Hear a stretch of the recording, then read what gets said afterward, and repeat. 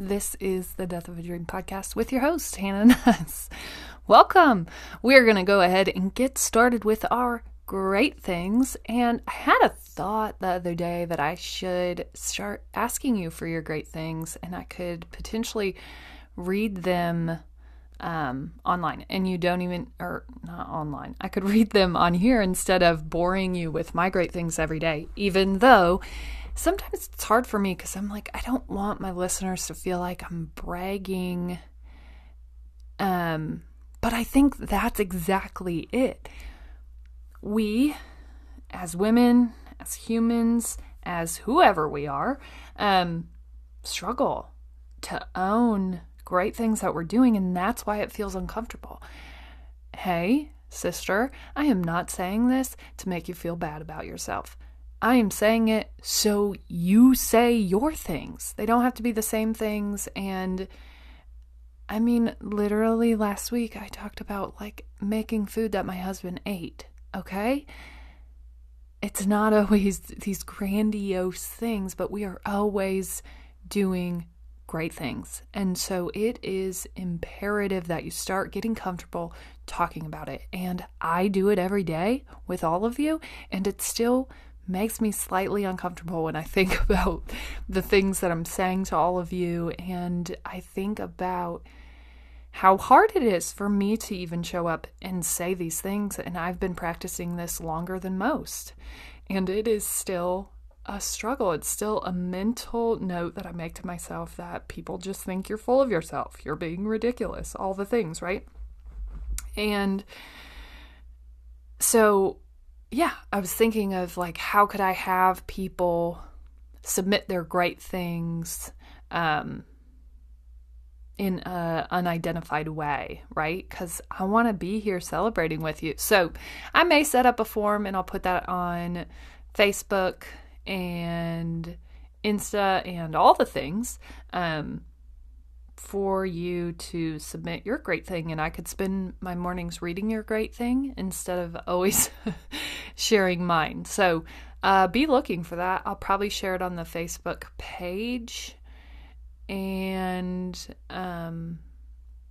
yeah, maybe you can share your great thing, and you don't even have to say who you are. You can just say what it is, what your great thing was, because, hey, we can all celebrate you then. So my great thing from yesterday really was the start of alignment. I started my week asking the good Lord, and yes, I know we have an interesting relationship, him and I, him or her or whoever you believe that person to be or that being to be. We have an interesting relationship. So I started the week I always start my mornings when I remember with a prayer of just gratitude. But I did start my week saying, hey, dude, if this is what I'm supposed to be doing, I need a sign, a very specific one to keep moving forward, because this week I'm feeling like a crazy person. Okay? So go ahead, if you're out there and you're listening, and I know you got a lot, can you just send me some sort of sign that this work is worth continuing? Because I'm struggling right now. I need a sign. And yesterday I got that sign. I started to have conversations to extend work with a client that I worked with this past fall. We started to have conversations about extending or continuing that work and what that would look like. So that's my great thing. You know, we're coming up on a year anniversary of this podcast, and you'll say, what? I've only been listening since August when you launched. And I will say, yes, I know. There are crazy tapes that have been recorded every day until August. So from April until August, I recorded every morning, and those are the unleashed tapes of the Death of a Dream podcast. They're crazy. And if you listen to them, and I feel bad for the few people that I sent them to who must have really felt like I was crazy. If you listen to them, you can tell the difference in mindset. And I like to think that they are the anger tapes. And, so much of this process has been working through all of those things and realizing the headspace that you need to be in to do something like this, to chase your dreams. And that's a part of this journey too. So my great thing was I got a sign. I saw the sign and it opened. And sometimes, yes, I truly believe that signs will come to you if you're looking for them, right? And I needed to start looking for a sign to continue this work. And yesterday, I got it, right? And I'll also be applying for my first seminar speaking opportunity. So I plan to complete that this weekend, and hopefully you'll be able to see me speak live somewhere, but this aligns with who I want to be and what I want to do. And so here we go, people. Let's go. 2020. So that's my great thing. Go ahead, take 10 seconds, 1 minute. This actually took me 6 minutes, but I get sidetracked a lot. So my great things are just longer. This is why you need to help me out and submit a great thing from your week. Because if I read them, I can personally celebrate with you. I won't know who you are because I'm not going to ask for a name. I'm just going to ask for a great thing.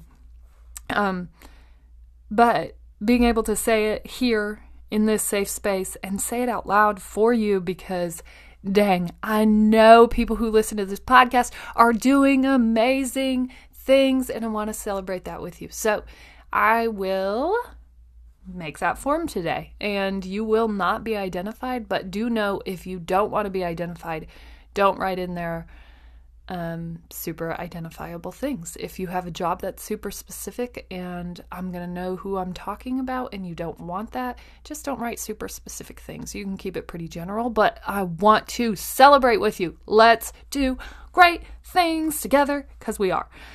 So that's our great things. Welcome.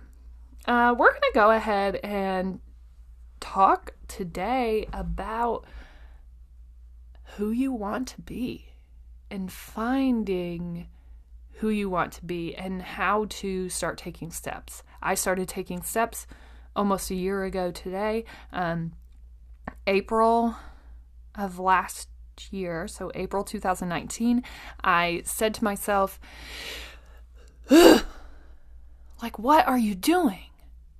This is your life. What are you doing? Who are you going to be? What are the things that you want to accomplish? And I started feeling suffocated in that very idea. And I started looking to a lot of different resources to find alignment. One of those was Rachel Hollis, and one of the major impact moments was a RISE conference, which she's hosting a RISE conference right now in Fort Myers.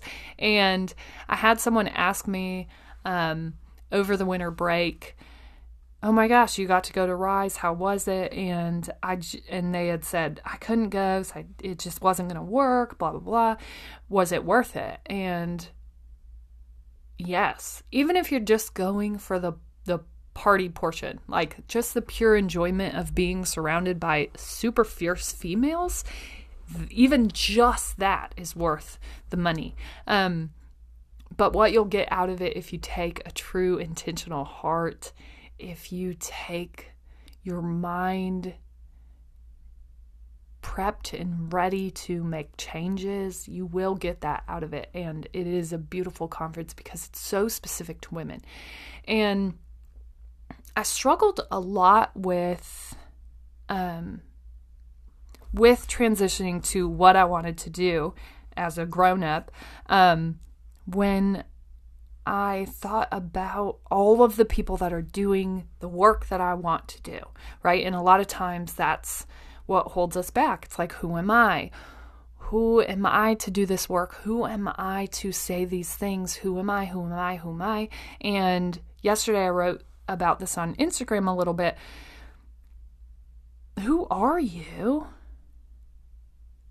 It's harder for me to believe that you don't have a story. And part of this podcast and this work, not everybody's going to connect with me, just like not everybody connects with what Rachel Hollis says, or with what Tony Robbins says, or with what Brene Brown says. And there are 100 different reasons. And what I realized is if you're called to do this work, you will find people who align with who you are. And what was missing with this work for me was me, right? Was more people like me who just are average, normal, everyday people, who just don't want to be that, right? And there wasn't anybody who was saying the things that connected with the places that I came from. And it was hard for me. I read a million books, and so many of those books and resources just came from huge spaces that I could never imagine, right? I couldn't put myself in that place. I couldn't imagine that I could dream from that place because I had to work full time, because I have children, because my husband doesn't make $1 million a day, right? I couldn't imagine being able to do things that aligned with my dreams because my family's got to eat, people, right? And how do you do that? And I had to start dreaming of a new space where that could coexist, because my realities 100% put me in another corner, right? And what I wanted to start exploring is, could you start taking steps? Would the world align with who you want to be because of who you are and who you've been if you just started taking steps? Or maybe I'll find out that, yes, there's an unwritten code that you don't understand, and you can't just follow your dreams just wanting to do that. But that's why I started this podcast. I want everybody to be a part of starting something from the ground up. When I launched this podcast in August, I remember texting my husband and being like, one person listened. What I found out later is that if I click and just push play on my podcast myself, which is what I did with my first one, to listen, to make sure that the audio was okay, to make sure that I had an okay listener experience. And I remember texting my husband and being like, oh my gosh, I just published my first podcast at 5 a.m. in the morning and someone already listened to it. What world is this? And it was me. But that's just it. You have to start somewhere, even if it's doing personal dance parties by yourself about yourself listening to your podcast. That's still one step further than you were if you had never started, and you won't know if you don't start taking steps in that direction. And my story, what I'm hoping connects with people, will be the humble beginnings. The fact that my husband doesn't work at like NASA and I can just stay home and write and produce and podcast all day long because of X, Y, and Z. My story is seemingly small and insignificant, and I'm trying to write a story of, the underdog just chasing what they wanted to do, even if it didn't make any freaking sense, right? It makes no sense that I would do this work. None at all. I mean, kind of. If you're listening to me, you're like, I don't know how you get on and talk for that amount of time, that clearly, without a script. So maybe you're like, doing things I could never do. Right. I mean, first and foremost, what you must know is that I started somewhere. I can tell you the first 4 months of the daily podcast that I was doing sounds crazy. I sound like someone who maybe should be institutionalized, that's super angry, and most of those tapes were me just yelling into the microphone obscenities, which is absolutely where I would spend most of my life. The anger space that I used to be in related to this work, related to chasing your dreams, I can't tell you what that anger space did to my mindset and how it limited me from doing anything related to this work. Because had that been the podcast, had that been the focus, I would have burned out on it. Because you can't stay that angry for that long. It's hard to do. Actually, you can. I spent a good majority of my life, but it doesn't feel good and it wears you down. It does. I never had the amount of energy that I have now to keep this going.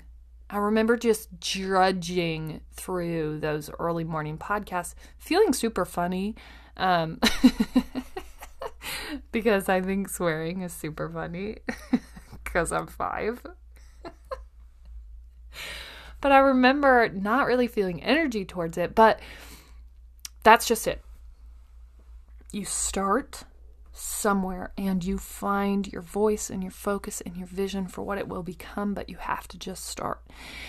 And yeah, anything that you're dreaming, anything that you want to go after is possible, and that's the story that I'm trying to tell here, right? And maybe you don't connect with all of those other people because maybe that specific story has never been told. So I was talking to someone about this, and absolutely, if you listen to anyone else that's doing work like this, that's trying to help people change their lives, that's trying to help people take control, they are saying super specific things like what I'm saying.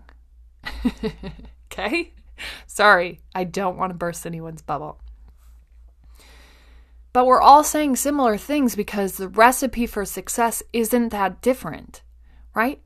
Anything that you want to do, you have to have your mind, your body, and your spirit wrapped around and ready to go. Now, the difference in what we're saying, we all have different methods of getting there, right? We all have different ways of saying those things, and more than that is we have different ways of connecting with people. My story may connect with you for reasons of X, Y, and Z, right? Maybe it's because you were an athlete and you went through a transition like that. Maybe it's because you know me and it's kind of cool to know someone who does this kind of work. Maybe it's because you want to follow along and you believe in where we're going, and it helps to give you belief that you can do something like this. Or something not like this, but something that you want to do because you want to do it, right?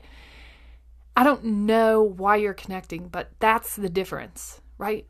You have a million different options because maybe Tony Robbins yelling at you in an arena filled of 1 million people doesn't connect with you, doesn't feel right, right? And I think about doing this all the time, about growing, about speaking to different audiences, about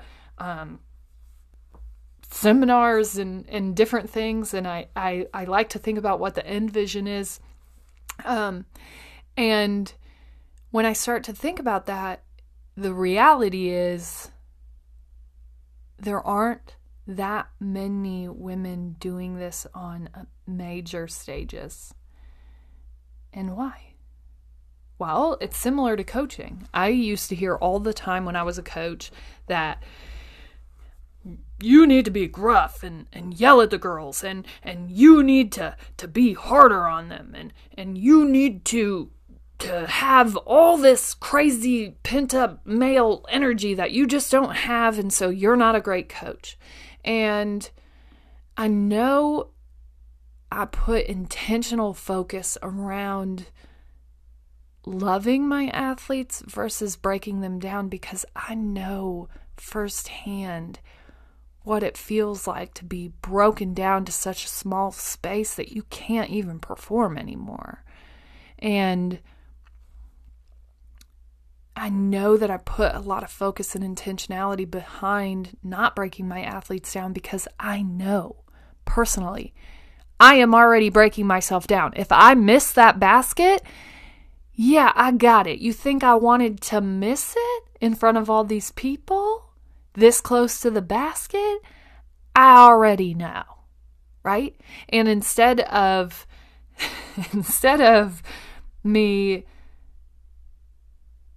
coming back and being like, hey girl, you got the next one, that shame spiral continued into the next time out, into what people were yelling from the stands. And the next basket that I would go to shoot, I would be shooting with all those remembrances of terrible shame spiral, right? And do you think that helped me make the next basket? No. Helped me miss it. Because on top of missing the last one, I now have this beautiful learning curve of disbelief that I can even make a basket, right? And I get it. It's easy. I get it. I already know. I already feel like an idiot. Trust. But I think that's just it. However you're connecting with me, whatever we've gone through that's similar, that helps you connect. Yes, there are other people doing this work, no question. But there are not enough females doing this work. And we come from different headspaces. I say all the time to people that I'm working with that coach that female athletes are different. And the majority of things that are built for females, for female athletes that are supposed to inspire and push you were built for males. And there are a select group of athletes. I was one of them. There are a select group of women. I am one of them that can be pushed from a masculine space. But there is a heck of a lot of women and athletes that don't relate to that can't be pushed, that will be pushed to a lower mental headspace because they're already breaking themselves down and they don't need any help, right? And so maybe in those roles, we need to step back and we need to love and build and not love and break down. And some athletes need it. Trust. I needed to be broken down.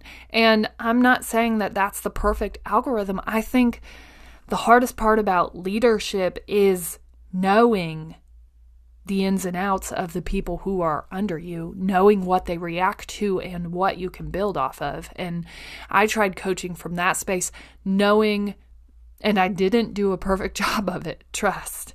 When your back's up against the wall, it's hard. But really trying to know the athletes that are in front of you, really trying to know and understand who they are, what they're about, and what they react to. And not just athletes, but when you're in leadership positions, when you're working with anybody else, it's important to know who they are and what gets them moving because it's different for everybody. Right? And when people would come and tell me that I needed to adopt this coaching style, that I wasn't hard enough on the girls, I would really struggle with that because, yeah, some of them can take it. Some of them have been raised by you who must be hard on them. And maybe that is the only thing that gets them going. But I think the absolute reality is that you have to just adopt and understand the many different ways that your team functions. And it is going to change year to year. It is going to change even when you add a new colleague, even when you add a new teammate. It's going to change the environment. It's going to change what they react to. And some or most is going to be trial and error.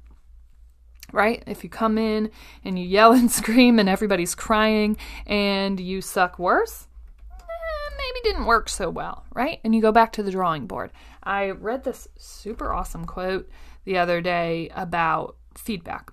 And feedback is probably something we all kind of struggle with, right? Gosh, I emailed it, but where did it go? Let me see if I can find it in here.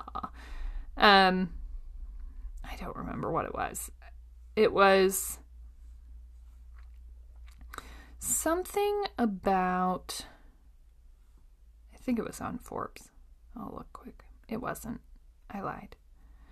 But it talked about how everything that you're doing is a trial and error process. And even when athletes go out and they compete, we expect them to download from that game and to get it right next time. And anything that you're doing, that's how I want you to look at it, right?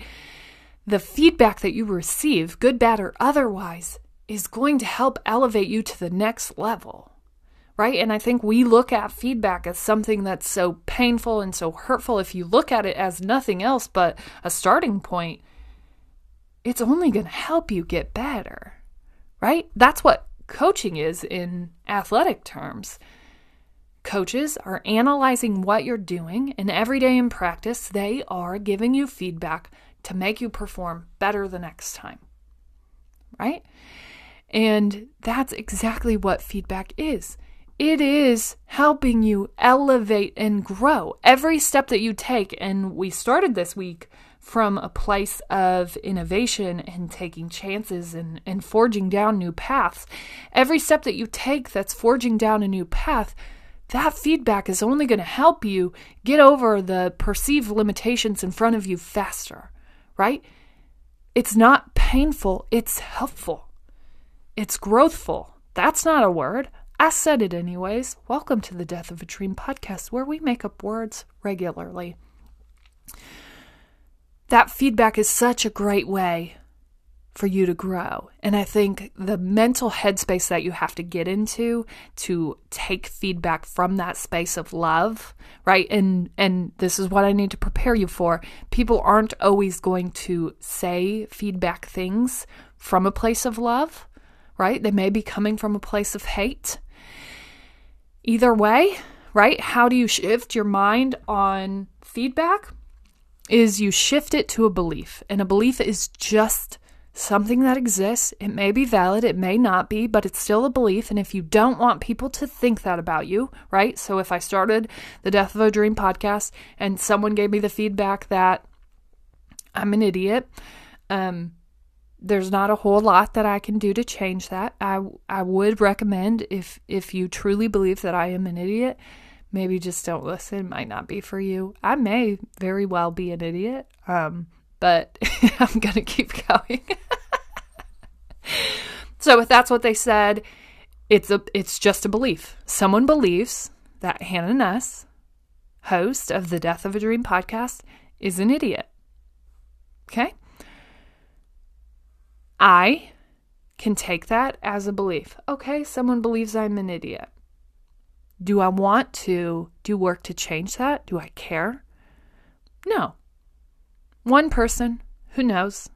They maybe are just hangry. I can't help you out of a hangry space, okay? Don't go review things when you're hangry, okay? If Hannah's an idiot, that's one person. Out of all the people that I talk to every day, one person having that belief isn't really worth me changing their mindset. I don't care. If you think that I'm an idiot, please just stop listening. You have a choice every day. If I do care that someone thinks that I'm an idiot, I may want to take steps to change that belief for all of my listeners, right? So maybe I need to, I don't know, how would you change someone thinking that you're an idiot? Maybe I want to use bigger words. Okay? So that's what I'm going to do.